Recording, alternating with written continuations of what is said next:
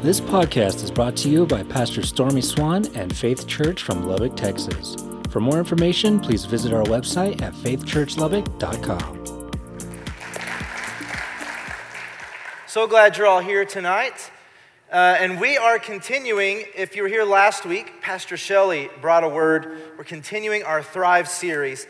And remember that all throughout the summer on Wednesday nights, we're talking about that we want to be in health in all areas of our lives.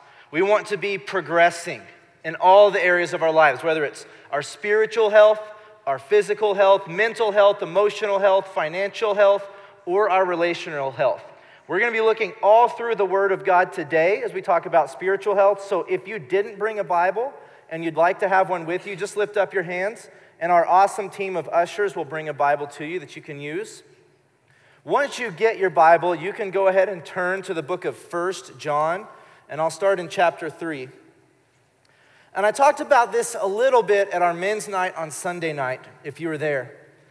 But the Lord's been speaking to me throughout this summer that I need to be intentional in everything that I'm doing.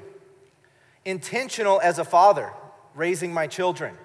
I can't just float by and hope that they turn out good. I've got to be intentional to train them up in the way that they should go.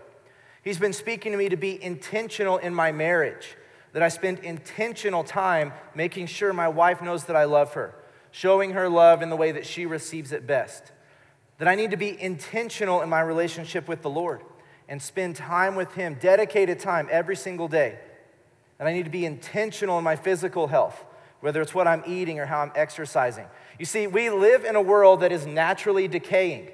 If you pick a flower out of the ground and set it to the side, what's going to happen? It's going to wither. Even us as adults, we grow until we're 18 or so, and then our body starts to decay. That's what happens naturally in life. And just like standing on a treadmill, if you stop being intentional on a treadmill, if you stop going forward, you're going to be thrown backwards and your video is going to end up on TikTok, right?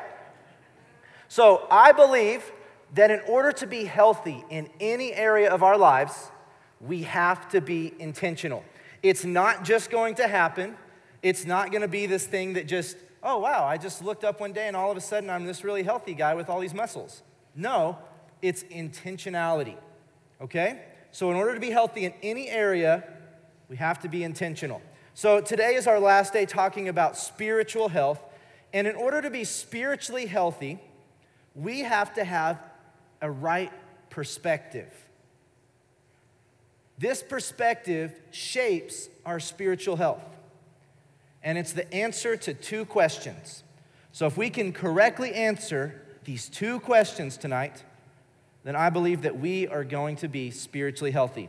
The first question that we have to answer is, who is God? If you're taking notes today, write that down. Number one, who is God?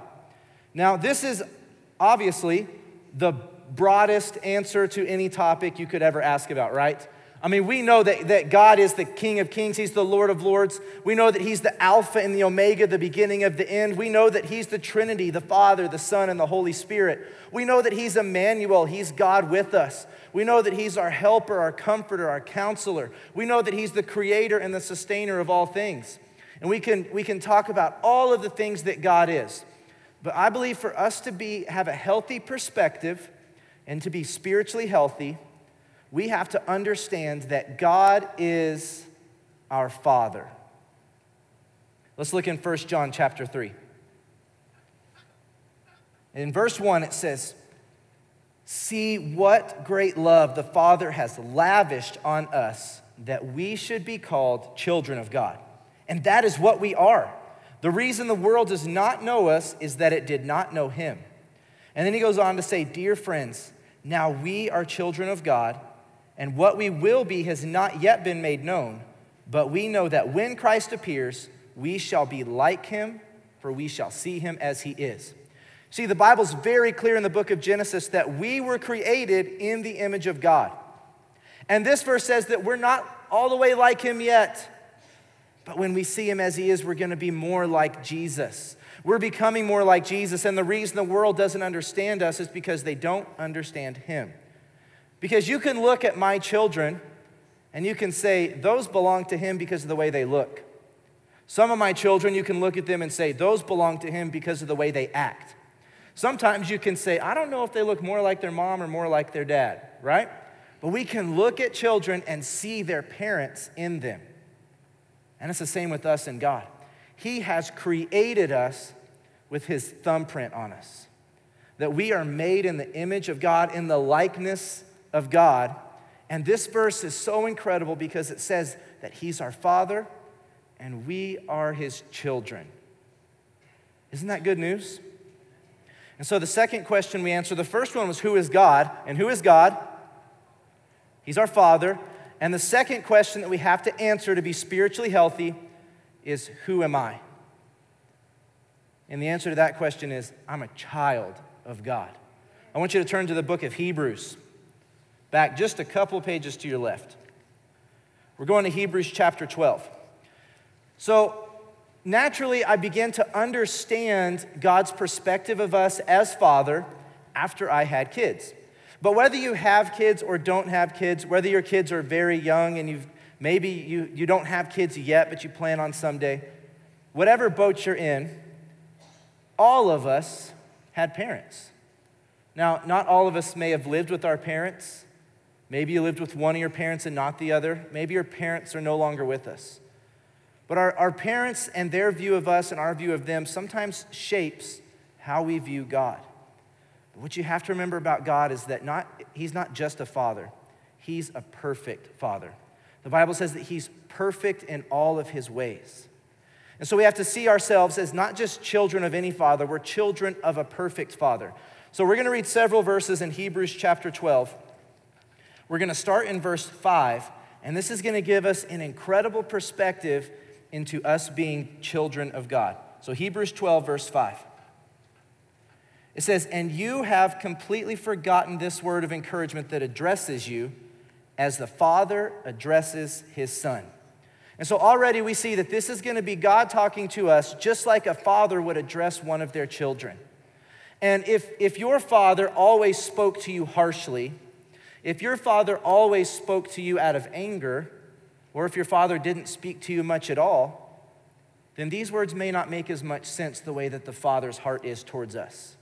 But I'm going to hopefully give some clarity on this to us in just a little bit. But just know that these words are coming from a perfect Father. So it says, this is coming to us as a father addresses his son. It says, my son, do not make light of the Lord's discipline and do not lose heart when he rebukes you. Because the Lord disciplines the one he loves and chastens everyone he accepts as his son. And so you may be thinking, so I'm supposed to welcome God's discipline on me and celebrate that, and I'm supposed to love when God disciplines me because he's doing it because he loves me? And you may be thinking, God standing up there with a paddle and you're about to get swatted on the rear. For us, when I was growing up, we got spanked. My dad would make us help him make the paddles. So we had to go out, we had to pick the piece of wood out, we had to cut it in the right shape, and then he even made us sand the finger holes so it'd be comfortable when he held it. I'm like, this is torture. You may have had to go pick up your own switch from the backyard. There's all sorts of ways that we get spanked. So that may be your viewpoint here. God's disciplining me, so I must have done something wrong, and he's out to get me. That's not it at all. And what I want to do is show you what this word discipline means in Greek. And you may wonder, why do people always do that? Every time I go to church, people are telling me what Greek and Hebrew words are. I don't care, I speak English and or Spanish. But the important thing is, the Old Testament was written in Hebrew. That's the language that the Old Testament was written in. The New Testament was written in Greek. That's the language it was written in. The thing about Greek and Hebrew is that they are more complex languages than English is. And I'll illustrate it this way.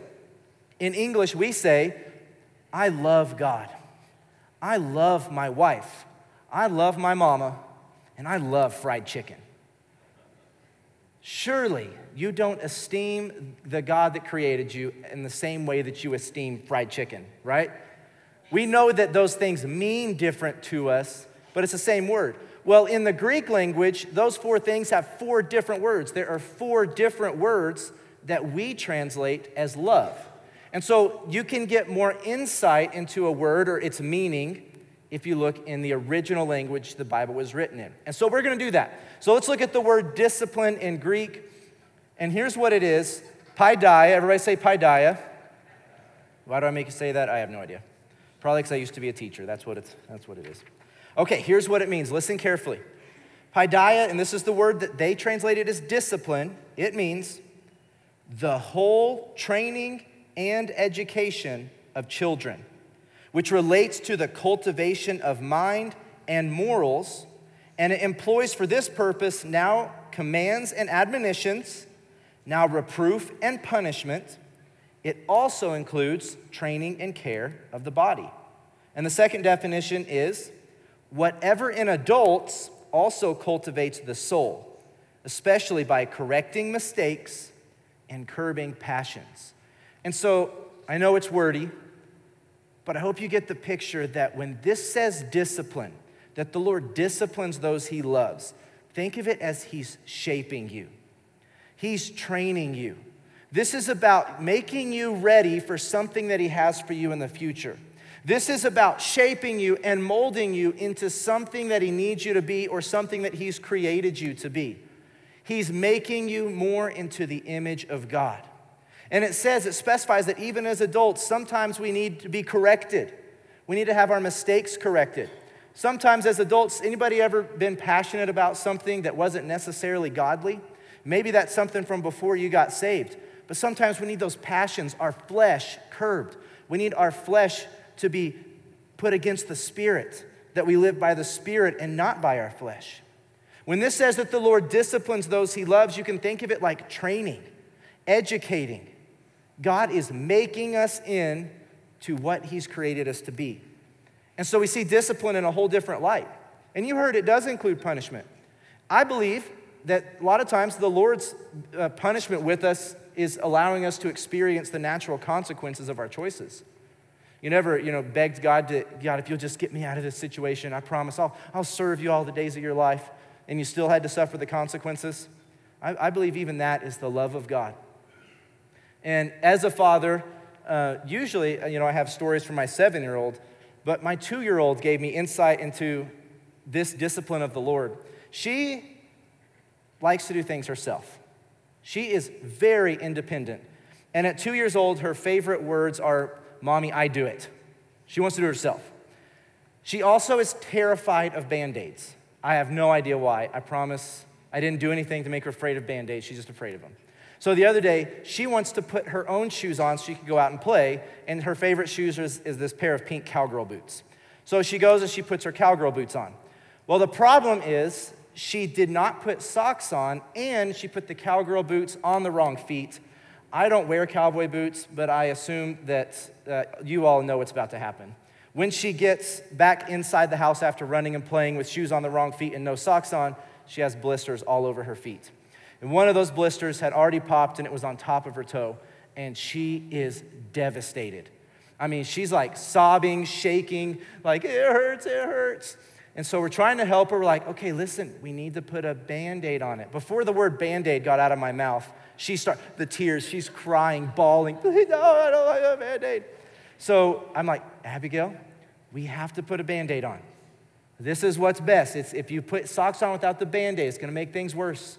And so we put the Band-Aid on, she stops shaking, and miraculously, when she can't see the owie anymore, she starts walking faster. She gets a little happier. Things are looking up until we take her socks back off the next day, and the Band-Aid starts to come off. She's lost it again. It's the end of the world. The Band-Aid is coming off. She's in so much pain. She can't walk. She's limping.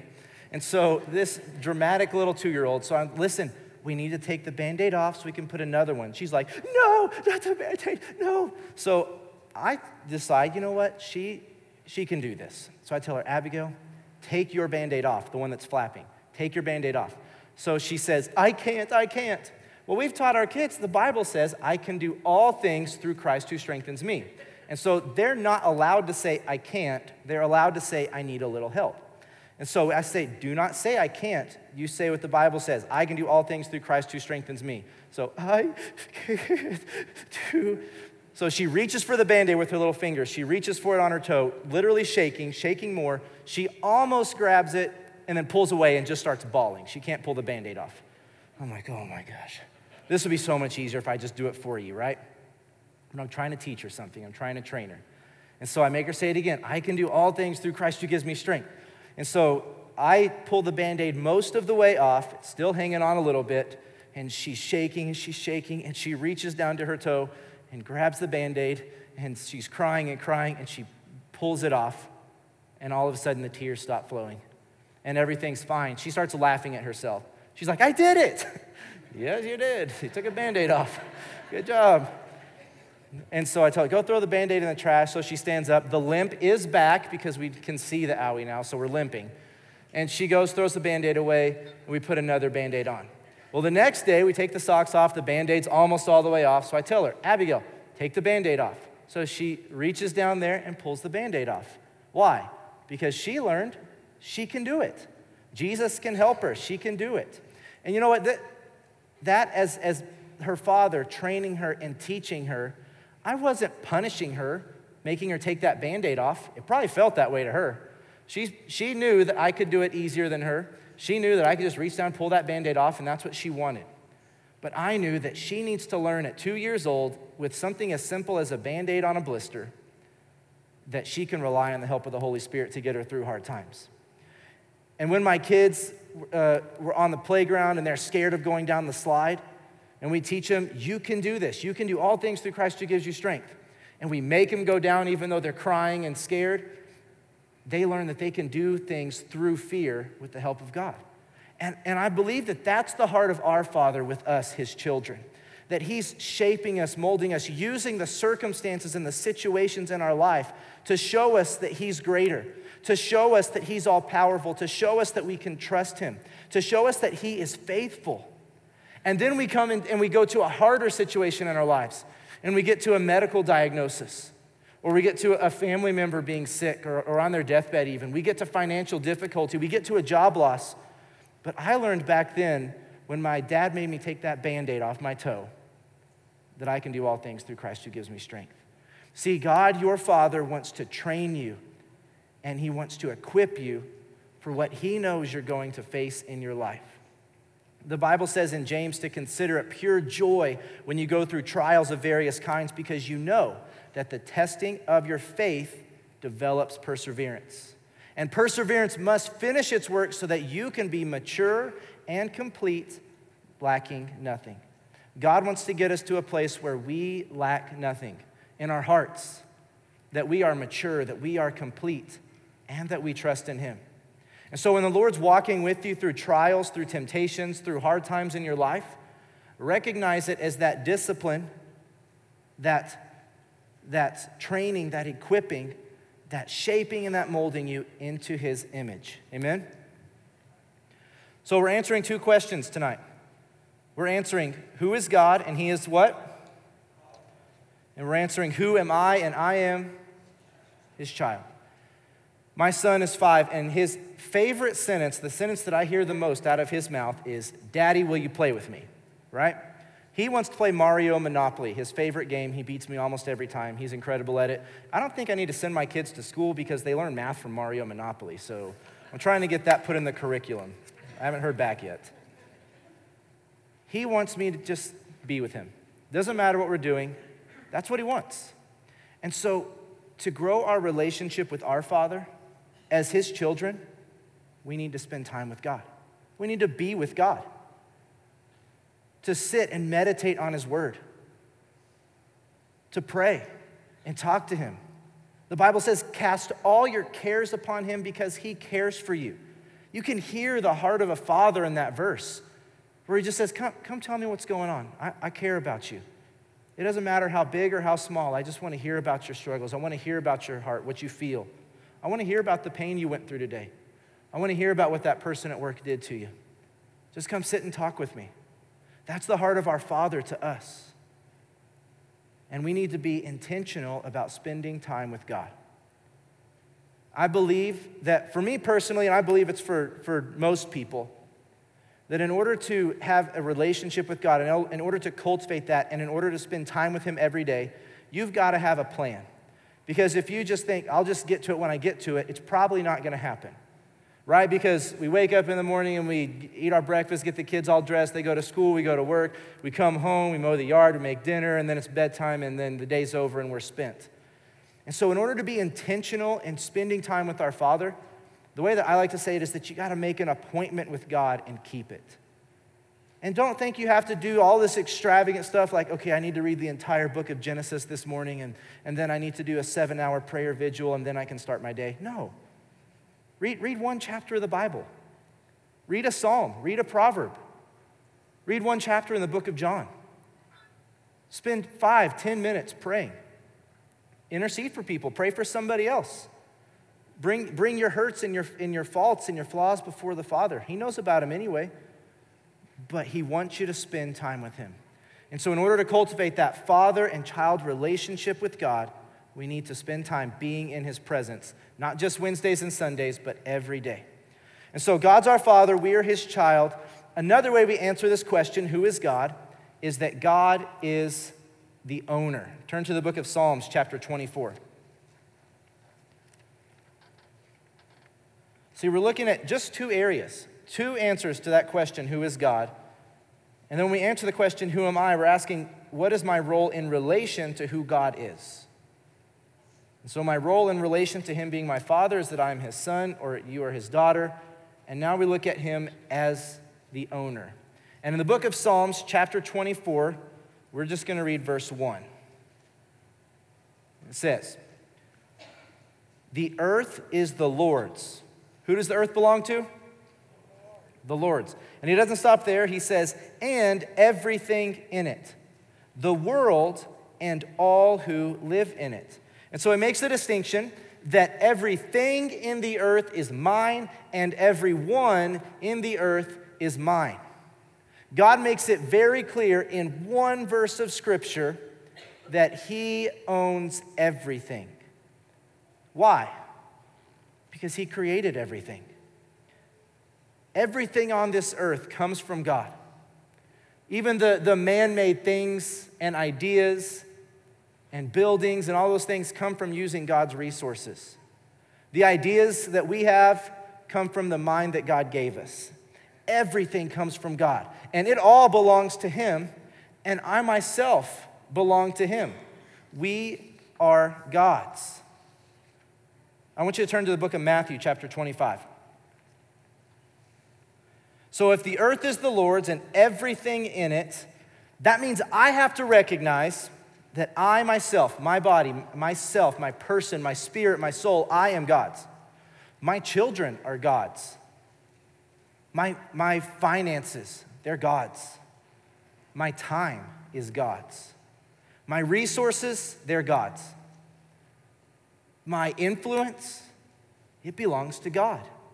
And we taught our kids this from an early age. And we would tell them, the toys that you have, they belong to God. He just lets you use them. He lets you take care of them.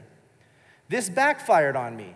Whenever I was sitting at the table and I had like cookies or something, and Ellie said to me, Daddy, can I have your cookie? I said, no, it's mine. She said, no, it's not. It's God's. All right. Matthew chapter 25. And we're going to read verse 14. This is the parable of the talents. And this is a story that we probably all know. We've probably all read a lot. I'm not going to read the whole story, but I want to point out a couple things at the beginning of this parable, and it's in Matthew chapter 25, verse 14. And Jesus is talking about the kingdom of heaven.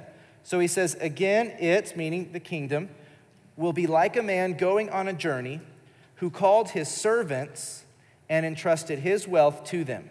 Let's stop there for a second. The Bible did not say that he gave them wealth. The Bible's very clear. It says that the master, when he left, he entrusted his wealth to the servants. And if you get to the end of this parable, when he got back from his journey, he called them to account. And they had to give an account for how they had used the master's money. And you remember at the end, the person that had the 5 talents, he said, you gave me 5 talents, I invested, I made 5 more. Now here is what is yours, and he had doubled it, right? So these servants recognized that they weren't the owners of what they had been given, that they were servants serving the master. And in verse 15, it says, to one he gave 5 bags of gold, to another 2 bags, and to another 1 bag, or that may say talents in the version you have, each according to his ability. Then he went on his journey. And so another thing we recognize is that not everybody got the same thing. But according to their ability, they were entrusted with a certain amount of the master's wealth. It's also worth noting that everybody got something. It didn't say, and to servant number 4, he gave nothing. We've all been given gifts and talents and abilities and a measure of wealth and influence, and we've all been given the same amount of time. Even though we've been given different amounts, we've all been given, but it's not for us, and it doesn't belong to us. What we've been entrusted with still belongs to our master, Jesus. And so if we recognize God as the owner, then we have to recognize ourselves as his stewards. It's a word we don't use very often anymore, except in the airline industry. But a steward is simply a manager. The definition for a steward is somebody who takes care of something that belongs to someone else. And this word servant, we're going to go back and look in the Greek again. This word servant, it's the Greek word doulos. So it says these 3 servants of the master. Here's what the word doulos means in Greek. One who gives himself up to another's will. This reminds me of what Jesus said when he was about to be crucified on the cross. He's praying in the Garden of Gethsemane, and he says, Father, if it's possible, take this cup from me. Yet not my will, but yours be done. Have you ever prayed and asked God for something that you really wanted, or you needed him to take care of something for you? Have you ever tagged it with, yet not my will, but yours be done? See, Jesus was surrendered. Just like this says, he was a servant of God, one who gives himself up to another's will. The second definition is those whose service is used by Christ in extending and advancing his cause among men. God has gifted each one of us. The Holy Spirit decides which of us get which gifts, but he's given each one. The Bible says we each have an allotment. But it's his decision how we're gifted, and it's for his purpose. It's to extend his kingdom on the earth. The third definition of servant in Greek, the word doulos, it means devoted to another to the disregard of one's own interest. Are you so devoted to God and what he wants for your life that you disregard your own interests? And I think, again, that Jesus going to the cross was the perfect example of that. That he completely gave himself up for God's will and for God's purpose. He recognized that God was his father and that he was his son. He recognized that God was the owner, and that as Jesus became a man, he was fully God, but he was fully man. He recognized that as a man, he was submitted to the will of his Father. He was a servant, a steward of what God had entrusted to him. Turn one last scripture, go to 1 Corinthians chapter 6. God is our Father, we are his children. God is the owner, and we are his stewards. We're taking care of his resources. We're taking care of his people. We're taking care of his influence. And we need to do it his way. 1 Corinthians chapter 6, we're going to just read verse 19 and 20. I like hearing all the pages turn. I'll wait till you get there. 1 Corinthians chapter 6, here's verse 19. It says, do you not know that your bodies are temples of the Holy Spirit who is in you, whom you have received from God? Here's the part we really got to get a hold of. You are not your own. You were bought with a price, and that price was the precious blood of Jesus. It says, therefore, honor God with your bodies. That even this temple is not mine. And I believe that we need to steward everything that we've been given and recognize that all of it is God's.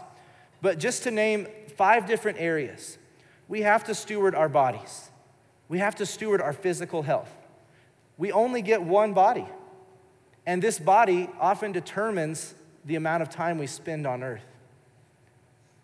We need to take care of our bodies. We need to steward our bodies well. We need to steward our money and recognize that this money, everything I've been given, the Bible says that it's God who even gives us the ability to get wealth. He's the one that gives us the ability to work. He's the one that created this body, this mind. We need to do a good job stewarding and recognizing that our money, our resources, they belong to God. We need to do a good job stewarding our time. In Ephesians, the Bible says, be careful how you use your time because the days are evil. Anybody guilty of wasting time? I know I am. But I need the Lord's grace and the Lord's help because I want to steward my time well. I want to use my time in a way that honors the one who gave me the time.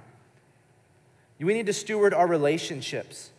You know, as a father, I say these are my kids, but really they're God's kids. And one day when we get to heaven, they won't be my children anymore. We'll all be children of God. I need to steward them and their hearts and their spirits while they're on the earth. I'm called as a father to train them up in the way that they should go so that when they're old, they will not depart from it. But they're God's. And I need to train them to recognize God as the owner and to recognize God as their father and teach them to have their own relationship with him. I need to steward my relationship with my wife. She belongs to him. And it is my privilege. He allows me and entrusts her to me as her husband. But she still belongs to him. And I need to steward her needs, her interests. I need to love her well because that's taking care of what is God's. And then your influence. You know what fame is? People who are famous? Fame is really just having a lot of influence. And so now they started calling people who have a lot of followers on Instagram, they're called influencers. We need to steward our influence well. You may not be famous and you may not have the blue check on Instagram, but you still have influence. You have influence with your family, with your extended family. You have influence at work with your coworkers. You have influence right here in the body of Christ, in the house of God. You have influence when you're at Walmart and the grocery store. We've all been given a measure of influence. Are you stewarding your influence well? Are you leading people closer to Jesus? Because our influence is a gift of God, and it belongs to him, and we need to use it for him. And so in every area of our lives, we are stewards, and he is the owner. When I think I was 13, my dad wanted to go on this ski trip. And he invited me to go with him. So it was him and all of his coworkers, and I'm like, I've never been skiing before, but the plan was I'll take lessons the first day, and then the second day I can go skiing with all the guys. And so I went and, figured out how much money I'd earned. I think I was raking leaves. Maybe I had some birthday money left or something. And so I went and bought the things I needed. I got the goggles, I got a pair of snow gloves, but I didn't have enough money to buy ski pants. And so my uncle, who was about my size, he said, hey, I've got this really nice pair of ski pants. You can borrow them. Take them on the trip. You can use them to ski. I'm like, this is great. I don't have to buy ski pants. He's like, they're really nice ones too. I said, okay, this is great. So I get all my stuff. Everything went great the first day, except that I went down the slope without learning how to stop first. And so my dad told me that my skis up in the air, I looked like a helicopter spinning down the mountain. Once we figured out stopping, everything was great after that. However, if you've been skiing, you know that your first time, you're going to fall quite a bit. And so I fell quite a bit.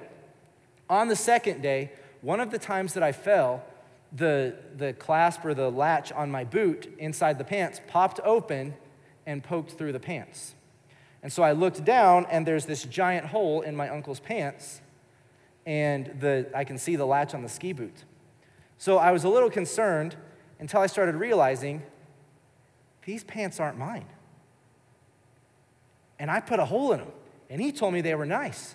And so I got back to the cabin, and I'm looking up, like, how much do these pants cost? So I'm looking like, what's the brand? What are they called? And I realized that this was over 20 years ago. These pants cost $120. I was devastated. But I recognized still, these aren't mine, they're his. And so my thought was, okay, I'm just going to bring him the pants like this and get on one knee and be like, I'm so sorry. But my dad said, when you borrowed his pants, they weren't broken. Now they're broken. You need to give him back what he let you borrow in the way that he gave it to you. And so my dad was teaching me a much harder lesson than taking off a Band-Aid. And I had to save my money until I had $120, and I went and I bought my uncle a brand new pair of these ski pants. And I remember the hard work saving up that money. $120 for a 13-year-old, especially 20 years ago, was a huge deal. But those pants weren't mine. They were his. And the condition he gave them to me in was without a hole in it. And so I've taken that with me, that lesson, and I'm able to apply it now. My dad taught me, when you have something that isn't yours, you take extra care of it and you return it in the way that they gave it to you. And so that's how I try to live my life in everything now. But I recognize that that's the way that God looks at me. You're using the stuff that's mine, and Lord wants me to use it well. The good part of that story is that I took those pair of pants, the $120 pants with a hole in it, took them to a seamstress. They patched them for me, and I still have the pants to this day. They don't fit anymore, but I still wear them when I go skiing, and I just tie the waist together. I had to fight for those pants. I'm wearing them still. Go ahead and stand up on your feet.